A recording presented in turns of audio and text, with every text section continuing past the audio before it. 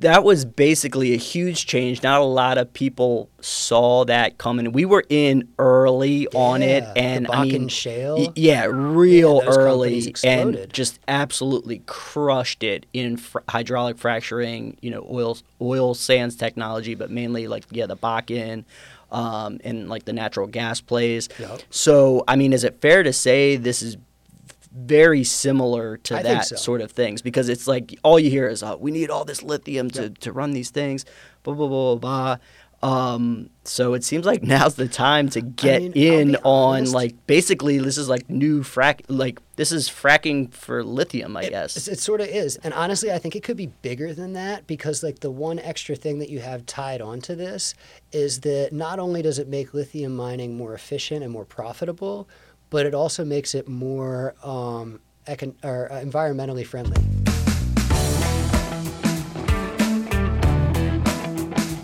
Welcome to the Angel Research Podcast. My name is Jason Freert. I'm here with another Jason. There's a lot of Jasons around Angel. It's a good strong name. Jason Williams.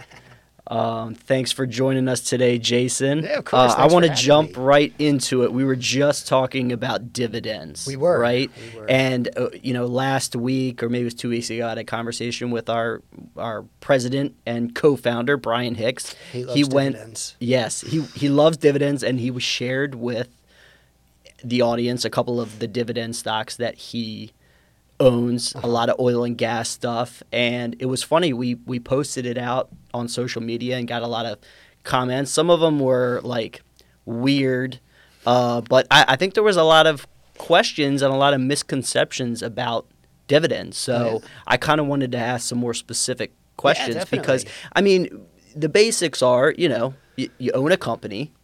You have, say you own 100 shares of, we were just talking about Disney, and they pay X% dividend, and whether it's a monthly or quarterly, sometimes they do yearly, you just get paid out that in dividends, correct? Yeah, exactly. So I guess I think the misconception too is a lot of people are thinking, oh, well, why should, if I want to make money off of dividends, why shouldn't I just pick a stock that has the highest current dividend yield? Right. So he talked about, oh, this one's at 8%, and people were like, oh, well, this one's at 12%. But it's a little bit more complicated than that. Well, yeah. So it definitely is, and there's things that dividend investors call yield traps, right? And that's basically, it's a company that has a high yield, but you're not going to make money off of it, because they're going to pay you 12% a year, but the stock price falls by 24% a year. So net, you're down. And those are yield traps, and it's that big percentage. People see that and they're like, wow, that's awesome, I want to get that. But the thing is with dividends is that yield, that percentage that they show is what the annual dividend is as a percentage of the current stock price, right? So if the company was paying, $1 a share and it had a $100 stock price, then, you've got a 1% dividend yield. Right. Now, if that same company's stock price drops down to 10 and its dividend hasn't been cut yet and it's still $1, well, that looks like a really awesome, 10% dividend there. But the company also just lost 90% of its value. Yeah. So those are some of the companies with a high dividend yield have that high dividend yield because they were paying big dividends when they were worth a lot of money, and they haven't cut their dividend yet. Right. Exactly. So it's probably more likely that not only has the share price dropped, but that's usually because the company's struggling, right? And Revenues they are are dropping, not, profits and they're are dropping. likely to see a dividend cut, because they only. Well, and that's the thing, is that if everybody's buying this stock because of that high dividend yield, when they do finally cut the dividend, man, if you thought the stock price had fallen a bunch before, just wait. It's going to crash. Right. So, and they can, pretty much at any time a dividend or a company can cut its dividend. Yeah. I know they try not to go from 0 to, or 5% to 0. They'll try to slowly cut, especially if they're known. Or they'll suspend it. They'll be like, we're going to suspend the dividend because, we're just not sure if we're going to have the profits to pay it this year. So like a lot of times they'll do that, but then, those suspensions like last, forever. But yeah, there's only one kind of company in the market that actually can't stop paying a dividend. And it's my favorite kind of company. It's actually, I'm pretty sure it's one of Brian's favorite kind of companies too, and they're real estate investment trusts. Okay, yeah, so those are the ones where they're basically legally obligated to pay you. They are legally obligated. So they're a real estate investment trust is technically not a company. Right? Right. It's not like your traditional like incorporated or LLC or whatever. It's a completely different structure. And basically, they have a lot of rules that they have to follow. They have to have a certain number of shareholders outside of like, the immediate insiders of the company. They have to, the majority of their assets have to be invested into some form of real estate, be it buildings or land or, farmland, whatever. But the really cool part about it is that by law, they have to pay out 90% of their pre-tax profits to shareholders. And so that's one of the reasons that they have to have so many shareholders outside of the insiders so that like you can't just use this structure to make yourself rich. Gotcha. And you got to be sharing that. And it's really like, it was basically the idea behind it was to sort of democratize real estate investment back in the 1930s.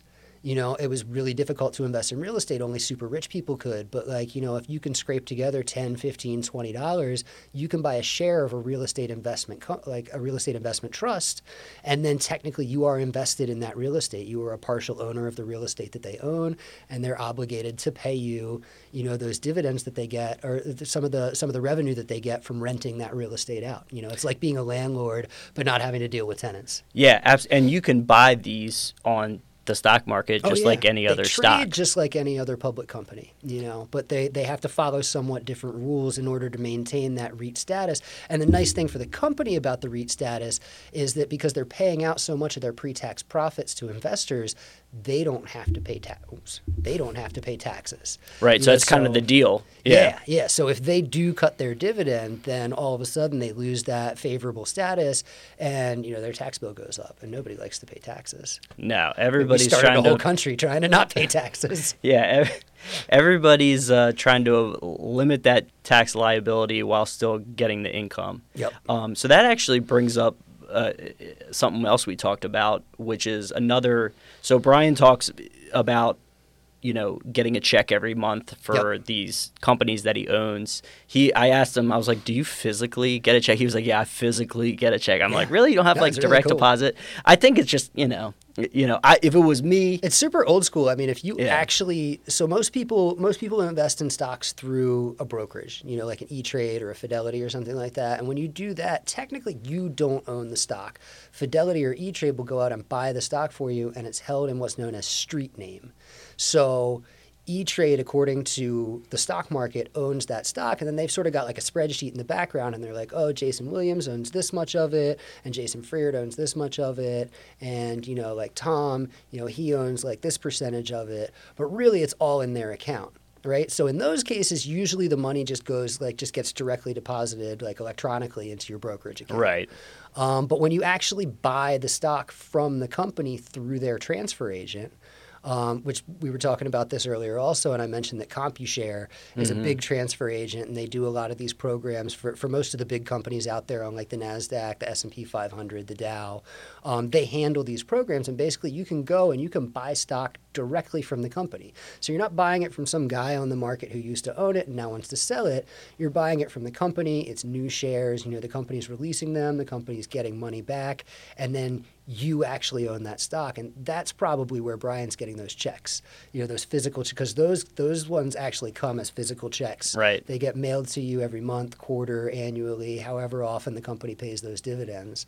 And I mean, they're awesome. It's great to get those checks, especially, if you're not, if you don't have, if you don't have a job, if you're retired, if you're, on hiatus, or you just need a little bit of extra income. Extra income always comes in handy. Yeah, and if you're using that to supplement your income or as your income, that's one of the reasons you want a stable company that has a history of paying. You don't want to go chasing those high yields. Exactly. It has a history of paying that dividend. And raising that dividend. That's the really important part, is raising that dividend, because the stock price is going to follow that dividend too. If they keep hiking the dividend, that stock price is going to keep going up too.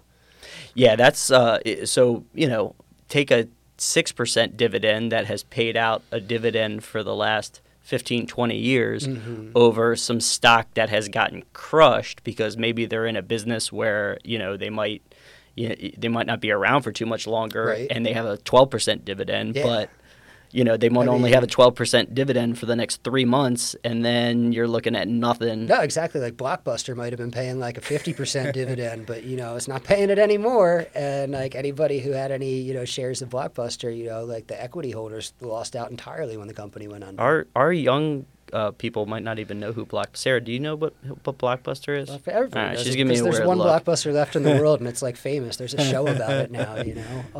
Gotta go get a picture there, take a vacation there. They had a really great Twitter feed for a while. They were like, "How do we get Blockbuster and chill to become a thing?" Hashtag, last Blockbuster on Earth. You're exactly right. That's why you want to get these big stable companies, that have a history of paying their dividends steadily and also have a history of raising it steadily. Yeah, that's awesome when it raises. I mean, you're making $1,000 a month or a quarter, and then all of a sudden you're making $1,200. Oh, it's great. My in-laws actually the sort of oil and gas side of that, I believe, is called an MLP. Yeah, a lot of MLPs times, are Master kinda like- Limited they're kinda like real estate Partnership. investment trusts. Yeah, I think they operate kind of in the same thing where Yeah, very 90% of similar. so that's what, like Brian, I think some of those might technically be MLPs. I don't know I would the imagine exact. they are. There's a lot of those in the oil and gas industry. Yeah, Most of those companies pay dividends too, And I mean, I like a company that pays dividends because, basically what that says is the company's decided like, okay, like we've reinvested into our growth as much as we can, and we don't think that our shareholders are going to get as much value out of us reinvesting anymore as they would get out of us just giving them a share of the profits, and then they can do with it whatever they want to. And one of the things we were talking about earlier was like, Brian gets these checks, but you don't have to get checks. You can actually have the company reinvest that money into more shares for you. So, with more shares you get, the more dividends you accumulate. And so, if you don't need that cash right now, then you can just sort of let it keep like rolling. Yeah, and it's like a snowball going downhill, and it gets bigger and bigger. It's amazing and bigger. how many people don't know that. Yeah. So I'm assuming, if you have an online brokerage, it's just something that you contact your online. I mean, Yep. it's probably in the interface, but if you're using that CompuShare, you'd have to basically just call them up, Yeah, right? you literally call them up. You give them your account number off the statement that you get when you get your dividend check, and you're like, hey, look, I got these shares and I'm getting these checks, but I'd honestly like to get into a dividend reinvestment program with them.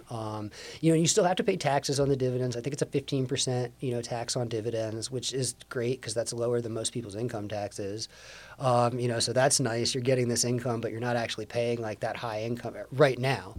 If some people have their way, you might be paying a higher tax on them, but... Yeah, so I mean, that's great if you don't need that money right now for income, and say maybe you're 5 to 10 years away from retirement, and you just say, hey, I want to invest this now and grow and then you have that much more of a base for when you actually want to start receiving that as income down the line. I mean, say you own, like 100 shares and you're getting... like a couple $100 a year, from your shares. Or let's say you own 100 shares and you're getting $1,000 a year. If you're just reinvesting that in, say you're getting that $1,000 a year, you own 100 shares of a $100 company and you're getting $1,000 a year, that's not a really high dividend, but that's 10 extra shares every year. So, you do that for 10 years and you've got 100 extra shares. So now you own 200 shares. And it's likely the share price has gone up as well. Yep, the share price has probably gone up. The dividend, if it was a good company that grows their dividend, has probably gone up too. So now you're getting like $3,000, $4,000 a year in your dividends. You do that for another 10 years and all of a sudden, you're getting like a good monthly income that you could literally live off of. And I mean, that's my goal. I want to be able to have income streams that I can live off of. I love what I do here, but I like making money when I'm not working too, Absolutely. It's funny, there was a news article out, I think last week, I forget where it was, but it talked about Charlie Munger. Okay. And I think there's a lot of news because they just had the Berkshire Hathaway meeting and all that kind of stuff. And he must have said it at the meeting. But basically, the story is he invested, I think, $1,000. I forget what company it was, in 1968. Okay. And he now makes $70,000 per year That's amazing. off in dividends. Yeah. Okay. So I forget what the stock was. We'll have to figure it out. But that's incredible. Obviously, 1968 is a while ago, and $1,000 in 1968 is, a lot more. It's probably more like I don't know, like $10,000 now. But still a relatively less than 70. Right, a relatively small investment now is he's earning in dividends more than the average income, in the United States. Yeah, yeah. So it's just, I think that's like the median household income in the area. yeah, it's like 50. At, yeah, it's like 55. Or I don't know what it is, but Yeah. it's insane. So, you mentioned this before earlier about the idea of like everybody wants to,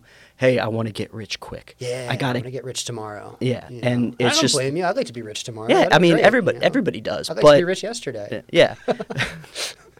But if it was that easy, everybody would be doing it. Yeah, exactly. So I think a lot of people fall into this trap of like, oh, well, what do you mean? I got to put up $10,000 to earn this, or I can't use that money. I need it for other stuff. If you just put a small amount away into these dividend stocks, and especially if you're doing a reinvestment program, in a year, 2, 5 years, you're gonna look back and be like, oh wow. Okay. No, you're gonna be really impressed. I did just a study just to satisfy my own curiosity. It was probably like 2 or 3 years ago. I think it was in 2020.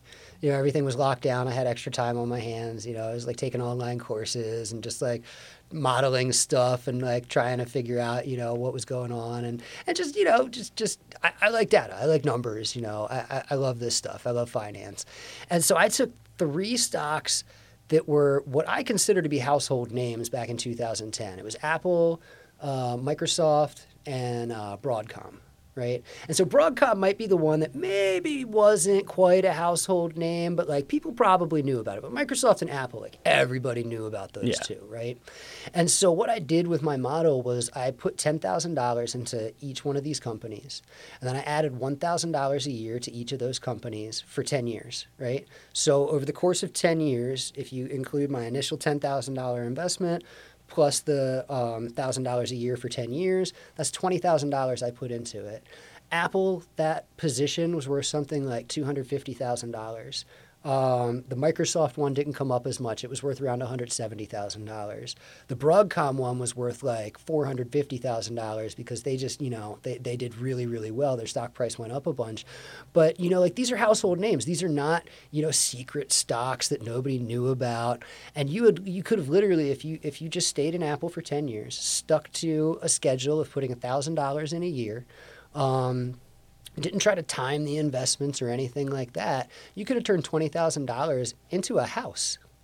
Like yeah, it's that's insane. like turning a roller skate into a Lamborghini. It's amazing, and like that's the power of these dividends, because all of those companies paid, and Apple didn't even start paying dividends until partway through that, So yeah, that's crazy. It's really impressive the power of the power that dividends can have.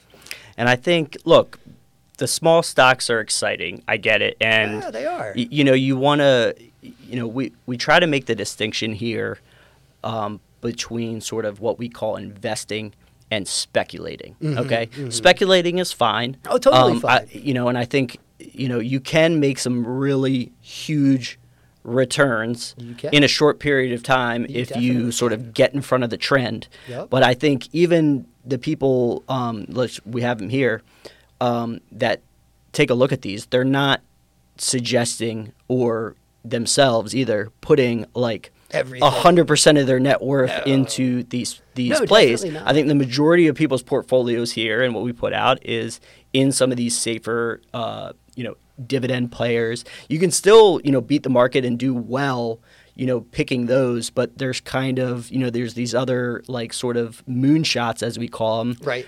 And, they you can make 10x in a very short period of time. Yep. So it seems to be that you just want to make sure that you really aren't putting all your money into these things and Yeah. thinking that, and that's, I think, where we talk about the get rich quick, right? Definitely. You know, And I mean, every single editor here, I'm pretty sure every single person, who gives, I don't want to say gives investment because we don't give personalized investment Right. advice, but every single editor here has, at least one quadruple digit gain. Some of us have Right. multiple.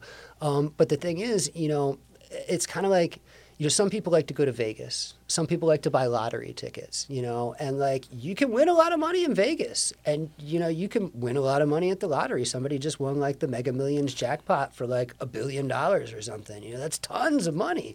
But the thing is all of the other people who played didn't win. And like, look at the size of the casinos in Vegas. Look at how lavish the appointments are there. Like, you really think that they're not making money? You really think that everybody's winning when they go to Vegas? Like, they're not. And so, like, but that's okay, because like you can have fun. It's enjoyable. Some people like to go skydiving. Some people like to climb mountains. Those involve a lot of risk too. So Yeah, it's I mean, okay to take some risk. Yeah, and if you're comparing, taking a flyer on, a not unprofitable company that has a new technology, your odds are actually much higher in the market than it is at the craps table or totally. all that kind of stuff. So you have a little bit of that advantage in there. It's just you don't, just the same way, and some people do this. You don't take your life savings and go to Vegas. You take a portion. Hey, if I I'm come spend, back with none of this, I'll still be happy. I'm going to take $1,000. I'm going to play some games or whatever. If I lose it all, it doesn't affect me. I had a good time. If I win, then that's great, and it's a bonus. So the same sort of way, that's the same sort of, in my opinion, the way to look at some of these high flyers that we're looking at. That's exactly how I set up my own investments. I've got my retirement account over here, and I contribute to it regularly, and I invest in dividend-paying companies that grow their dividends. But I don't put any of those speculative stocks in there, because that's the money that I gotta have that, because I don't want to work forever. I love working, but eventually I'm just not going to be able to. Or AI is going to take my job from me, something like that. But so like that money's over here, and then there's another account where it's like extra money. It's like, this is sort of like fun money. Like maybe instead of going on an extra vacation this year, I take that $5,000 and I split it up amongst 5 penny stocks that I think have really good potential, that I think are going to just like grow and become giants in the next few years. And but the thing is if I lose that $5,000, in the greater scheme of things, that's not that big of a deal, right? In like the big lifetime picture, like 5,000 would be nice to have, but that 100,000, that 200,000, that retirement account, that's what I need to live off of, right? And that you only need one of those. To take off to really have some outsized returns there. So, sort of, it's like, having a lottery ticket, I guess, you know what I mean? You only spend $1 or $10 or whatever the Powerball is, and you can make some outsized returns. But it's better than a lottery ticket, right? Because like, if your lottery ticket doesn't hit, you can't sell it back. Right? But if after like a few years, your stock hasn't hit, well, you can sell it back, and you might have lost some money, but you lose all of it. And with the lottery ticket, you lost all of it. And it's finite. There's always a chance some of these plays can get picked back up and acquired and all that kind of stuff. So. Oh yeah, definitely. I've seen. The market's cyclical, and right now we've. Before we were in one of these, low interest rate, basically zero interest rate, which is, a company sees that and they're like, why, free money? And that goes for institutional investors too. They're like, hey, wait, like I can borrow money and not pay interest on it? Oh man, like I'm going to put 10,000 of my own dollars in and $1 million a year. Yeah, we've had this conversation around the office too about interest rates and savings accounts and stuff like that. So, going back to the dividends, how would Apple is now saying, hey, we'll give you 4.6%. A lot of these, like I just called my bank a couple of months ago and was just like, what's up? And they're like, oh, we have this new where it'll give you like 3.9. I probably, and that was a couple of months ago. Maybe it'd be higher now. That's probably up to 4 something. Yeah. Now. So these banks. So when you look at that. How does that affect the market in terms of trying to invest in a dividend stock or something income. Like, granted, that's still not beating inflation. Right. So, what effect does those interest rates kind of have on? It definitely is tough on the income investments, right? So utility stocks are, notorious dividend payers. They always call them like the best stocks for orphans and widows, because they're pretty steady. They don't really go up or down that much, but they steadily pay those dividends. So you get that income to pay your bills with. But the thing is, when a bank account is yielding 4% or short-term treasuries, I think the 6-month treasuries are up around 5%, and there's literally no risk to those. You're guaranteed to get your money back from the bank. You're guaranteed to get your money back from the government. Well, hopefully guaranteed. Yeah, true. There's a lot of things that they can stop paying before they stop paying those bills, though. In my opinion, I think that if we can't reach an agreement on the debt ceiling, they should just send Congress home and not pay them any arrears. And be like, look, once you guys can come to the table and come to an agreement, we'll pay you again. But until then, no. Yeah, it seems to be a lot of fear out there about the debt ceiling, kind of similar to, this feels like a lot like the 2011, 2012 kind of arena where we kind of came out of the 2008, 2009 situation, but people were still, now back then, they just kind of started printing a lot more money. Doesn't seem like that's really an option right now. No, definitely not. It could be, but I'm sure that that politicians would like it to be and would do it. If they could get enough support to do it. But yeah, printing tons of money is part of what causes inflation to grow because the more dollars you have chasing something, then the higher the cost of that thing is going to be. And it's just basic economics. And unfortunately, they don't teach that in school anymore. It doesn't seem like they do. No. That used to actually literally be part of the home economics courses. Everybody's like, oh, that's where girls learn to bake and clean and take care of a husband. No, that's where you learn how to balance a checkbook. And, you learn about, interest rates. And you learn about, the actual economics of a household. And learning the economics of the household teaches you a lot about the economics of the world, because they're all pretty much the same, the same rules. Yeah, it seems like that is being taught less and less. Just, Definitely. It's being taught on TikTok now. Yeah. By people who have very questionable ideas about, what can be a tax deduction. I saw a bunch of TikTokers talking about if you're in a medical cannabis state, then all of the weed you buy is a medical expense and you can deduct that from your taxes. And you know what? You most certainly cannot deduct that from your taxes. It is not that's like your gym membership. They're like, yeah, your gym membership, that's a medical expense too. I'm like, while going to the gym may make you healthier, it is not a medical expense. And you could definitely get in trouble with 87,000 new IRS agents coming out to audit people like you and me. Yeah, absolutely. That some of that stuff out there is definitely questionable. We'll probably post this on TikTok too, so maybe people can hit us in the comments. And Right. It is kind of amazing when you post that stuff out there on social media, and the conviction that people have about things that are just totally wrong. And that's why we just at the end of the day, it's like we're providing this information, but it's like you need to dig into this stuff yourself. And that's basically we're just sort of hitting the tip of the iceberg. There's so much more to know about it and so much more to learn about it. Right, exactly. And everybody, people got a limited amount of time. So that's what we hope to provide is, a little bit of steering in the right direction. Everybody's got different goals and different time frames, right, different risk tolerances. We talked about that earlier. I did want to switch gears to talk about maybe something, I wouldn't say a little bit more risky, but a little bit more high potential. And that's, the lithium craze that has been going on. there was a 60 Minutes. Did you see the 60 Minutes about the Lithium Valley? I caught some clips from it. Okay. Yeah. Lithium Valley, California. Yeah. So it's exciting. And we've been talking about lithium for, forever now, Yeah, because for a it's long just, time. the electrification of, particularly electric cars, but just everything that has batteries now. I mean, because technically we've been like the lithium mining industry has been around since like the 1970s, 1960s. Like the lithium ion battery was invented in the 1970s. I think the guy whose name was like Good Day. I want to say it was Good Day or Good Night or Good Fellow. It was good something. He made a good battery for sure. Anyway, like ever since then, like that's been, like the best way to power electronic devices. But it really wasn't until the EV craze started that like people really started paying attention to lithium.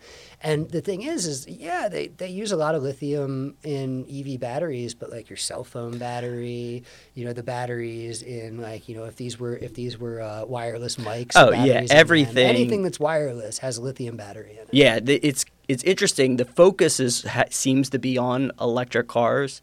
And look, a battery that's in an electric car is like huge compared to your cell phone or laptop battery. But there's like, 1,000 times more devices out there that are using these in small quantities, but it adds up. So the demand is just nuts. And obviously, so it seems like the two, the Lithium Valley, 60 Minutes thing talked about this place out in California. It's U.S. focused. It's,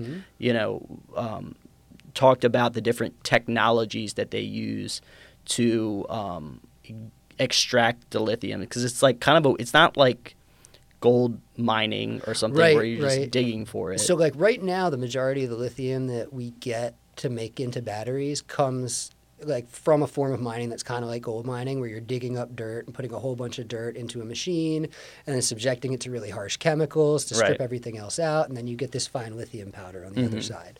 And that's what they send off to, the I hate to say it, but to the Chinese companies to make the batteries with. Yeah. Excuse me.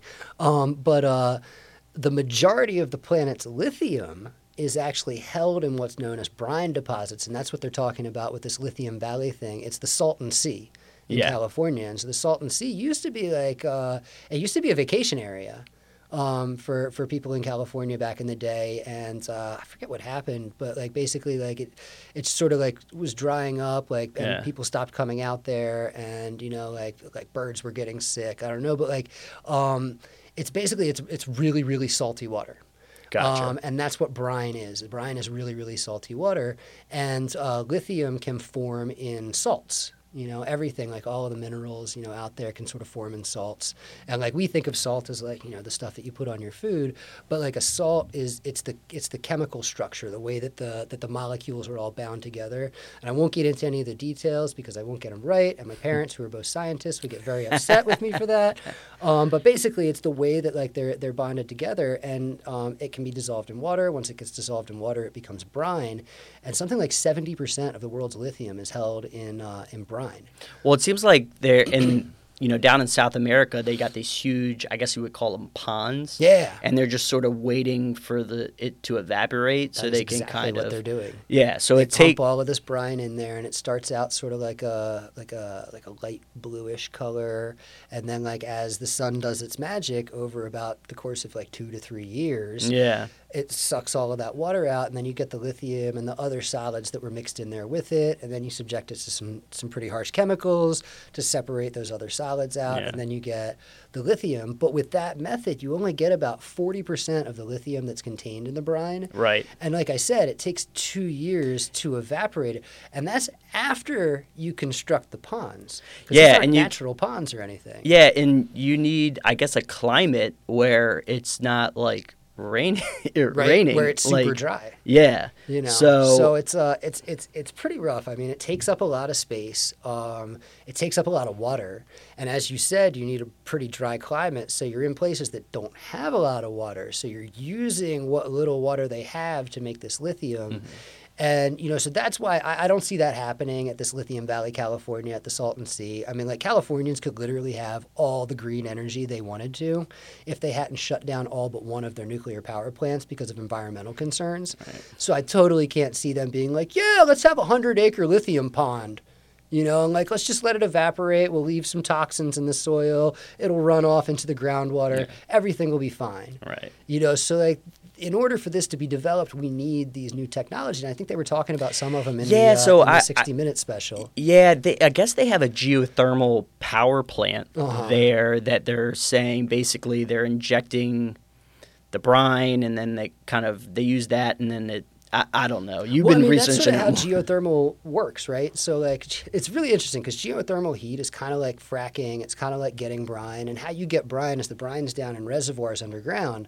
And so in order to pressurize those reservoirs, you pump more water down into them and it pushes, the stuff that was in them up. And that's how, sort of how fracking works. You put the water down there and it sort of like it pressurizes the rock and fractures it and cracks it open. And that's how geothermal works, where you've got hot water down there in the Earth's crust, and so you pump cool water down there, and it forces the hot water up. You use that as heat, and then you continue the cycle and put it right back down into the ground. So you're already pulling this hot water up. There's a lot of lithium in this hot water, so it's like, hey, why not extract the lithium from it before we put it back in the ground? Right. And then that involves a technique that they're still sort of working on. There's a few companies out there that are pioneering it actually in the field, especially down in South America in the lithium triangle, where the majority of the world's lithium is supposed to be. And basically what it does is instead of evaporating the water off and getting this sludge, what you're doing is you're almost sort of like dragging a magnet through the water. And this magnet only picks up lithium. Mm-hmm. So it's it's a solution that they put into it that attracts the lithium and doesn't attract anything else. So basically you can pull out then 99% of the lithium that's available compared to 40% with the evaporation ponds. And it takes, this is the crazy part, right? 2 days at the longest, 6 hours at the quickest, compared to 2 years with the lithium ponds. Yeah, that's nuts. So you're getting more than twice as much lithium out of it. There's no extra minerals in there that you've got to separate from it. And you're doing it in 2 days instead of 2 years. I mean, it's a huge advancement. And it like I said, it's one of those new technologies that they're still sort of developing and working on. And like everybody sort of has their own method of doing it. But it's like, I use the analogy of finding a needle in a haystack, and the easiest way to find a needle in a haystack is to put a magnet on a string. Right. And then you're not pulling out any hay with that magnet. You're only going to get that steel needle. Yeah, that's amazing. When I first heard you talking about this, it reminded me. So go back 2005, 2006, the oil. Oil was, we first started covering oil. We had predictions of $150 oil because basically, the world was running out of oil. The peak oil theory had the U.S. was just struggling. Yep. It actually, I think it ended up peaking around $140 something a barrel at that time. But the reason was the advent of fracking. Yeah. So hydraulic fracturing, really came mainstream in 2007, 2008. Yep. And it was kind of like, if not for that, I mean, who knows what oil would be at now? It would be crazy. And I mean, the U.S. was fortunate to. We have lots of that tight oil. Exactly. So it was a technological advancement that enabled just a huge oil rush in the U.S. and now they're doing it globally. Well, and it made the process more efficient too. So that was where things sort of backfired on OPEC. Right. Because it was the Saudi-led OPEC, and they were like, we're going to crush these Americans. We're going to drop prices as low as possible. And then it turns out that the Saudis and most of the OPEC countries, the majority of their GDP comes from oil. Right. So when oil prices, so basically they may have a very low extraction price, right? It may cost them $15 or $20 a barrel to get the oil out of the ground. But then they've got about $60 to $80 worth of social programs tied to each one of those barrels of oil that they've got to support. So that makes their break-even price closer to $100. And that's to keep the populace from frackers, their break-even price was the cost of extracting the oil. So if oil stayed above $25, they were fine. Yeah, they didn't have to keep Saudi Arabia has to keep a populace in line from revolting against They got to keep the people happy. Yeah. So that was basically a huge change. Not a lot of people saw that coming. We were in early on it, and the Bakken shale. Real those early, companies exploded. and just absolutely crushed it in hydraulic fracturing. Oil sands technology, but mainly the Bakken. And like the natural gas plays. Yep. So, I mean, is it fair to say this is very similar to that sort of things? Because it's like all you hear is, we need all this lithium to run these things, blah, blah, blah, blah, blah. So it seems like now's the time to get on, basically this is like new this is fracking for lithium, I guess. It sort of is. And honestly, I think it could be bigger than that, because like the one extra thing that you have tied onto this is that not only does it make lithium mining more efficient and more profitable, but it also makes it more environmentally friendly. Right, so it's more economically viable and it's more environmentally friendly. Yeah. Fracking, I mean, there's debate on that, right? Whether or not it's bad for the environment or whatever. But I mean, there's not much debate on whether or not burning fossil fuels is bad for the environment. We can see the smoke come up when you inhale it, you cough. Like, it can't be that good. So. But this, it's better for the environment. It's better for everybody. It's better for the people in the surrounding area. You don't have to use up their land to make those evaporation ponds.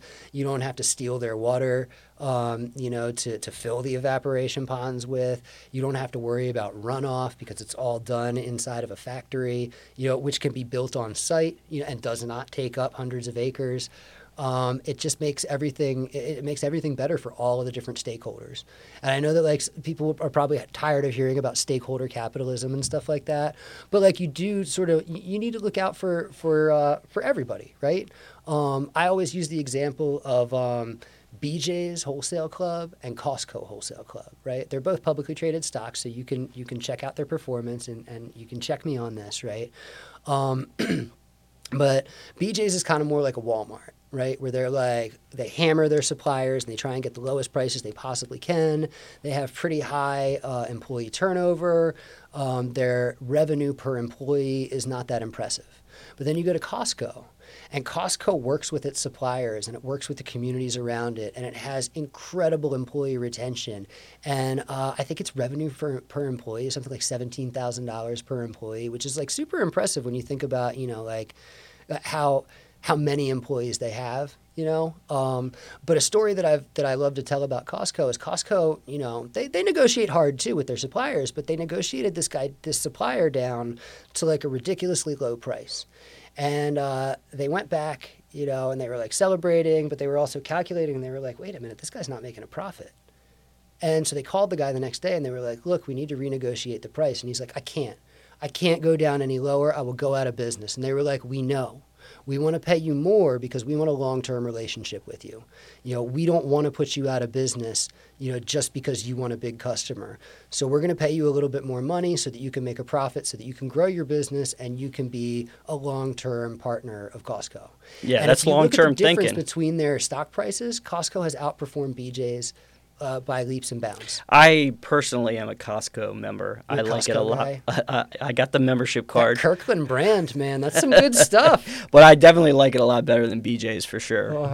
And they got both in my town. So okay, all right. Well, I mean, it sounds like lithium. The fracking for lithium, as I was called, I'm excited about it. Yeah, is a big. I've been hearing more about it. Like I said, now it seems to be kind of the turning point when it's on 60 Minutes. I remember when they were doing that on the oil the Bakken and the fracking stuff. You want to get in before the mainstream sort of picks up on it. Yep. And and that's the cool thing is right now, I was just talking a little bit earlier about somebody was asking about who's the biggest, lithium miner in the country. And I was like, oh, it's kind of funny. That's actually also the biggest lithium miner in the world, this company Albemarle. But one thing Albemarle is not really working on in the field yet is this new type of extraction. And it's because big companies like that, like they don't like to take risks on new technologies. They want to see other companies, implement it. They want to see how successful they are. And then, hey, we've got billions of dollars. We'll just buy this other company and use that technology. So you're still at a point where these big players haven't really gotten in on the game yet. And it's all, smaller, mid-sized companies they've got less to lose. So they're like, hey, maybe this will let us catch up to those guys. And, that's the really exciting part. Right. So the companies you're looking at are the smaller players that have developed this technology and are potentially, buyout targets for these bigger guys. Yeah, definitely. And what's really cool about the lithium industry, and it's also pretty cool about, just about any mining or extraction, natural resource extraction industry, is that they say the best place to find a good gold mine is right next to a good gold mine. Because resources don't respect boundaries that are set by man, right? So, if your neighbor has a bunch of gold on his property, chances are you got a bunch of gold on yours. If there's oil right here, there's probably going to be oil right next to it. And if there's a bunch of billion-dollar lithium companies right here and your location's right there, dude, you're going to be a billion-dollar lithium company one day. And so, that's what's really neat about it is you can find these little companies on a map and be like, hey, man, they're right next to, POSCO, this, like $5 billion South Korean giant. They're right next to Livent that just got acquired by, Alchem in a multi-billion-dollar transaction. Hey, if these guys have good assets right there, then a couple miles south, they're probably still good assets. So that's what's really neat about this is you can go and you can, find these small companies, and it's not quite like those lottery tickets we were talking about earlier. The risk is sort of mitigated by the fact that they are already right next to, a peer that has very deep pockets and that's already been very successful in that area. So, either they're going to be very successful in that area, or the peer with the deep pockets is going to be like, hey, thanks for developing that. Let me buy it from you. Gotcha. And you're and these companies get bought at 50, 60, 70% premiums. Probably higher these days. That's be nuts. Honest. Yeah. And these are the companies that you're looking at in Future Giants. Yeah, service. That's my small cap investment advisory service. So completely sort of different than the dividend and sort of income-driven plays of the wealth advisory. Right, that's what I look at in the wealth advisory. And actually, Albemarle is a holding of ours in the wealth advisory. We're up triple digits on it. It pays us a steady dividend. That's awesome. It's a great company. Cool. Well, what we'll do is we'll put a link in the description on how people can join Future Giants. Yeah, I actually have a whole report on this. Okay, we'll put that in the description. That I'd love for everybody to read. Yeah, we'll put that in the description. People can learn about this technology. I'm pretty excited about it. It seems cool, and I'm gonna go check that out. And because some of these, if it is anything like the fracking boom, people are gonna clean up. Oh yeah. So I expect it to be very similar. All right. Well, that about wraps it up. And thanks again for of course. joining. Thanks for having me on. It's always good to be around another Jason. Absolutely. We got to support each other. Yep. Make sure you subscribe, just subscribe. I don't even care if you like it. Just subscribe to the podcast. I mean, I prefer a thumbs up than a thumbs down. No, thumbs up are good. Or comment. You can comment. If it's on YouTube, you can comment. Comments. Yeah. And even even snarky comments. Yeah. I appreciate a good snarky comment. That's good. Not? I make them sometimes. Yeah. All right. Thanks for joining us. Goodbye.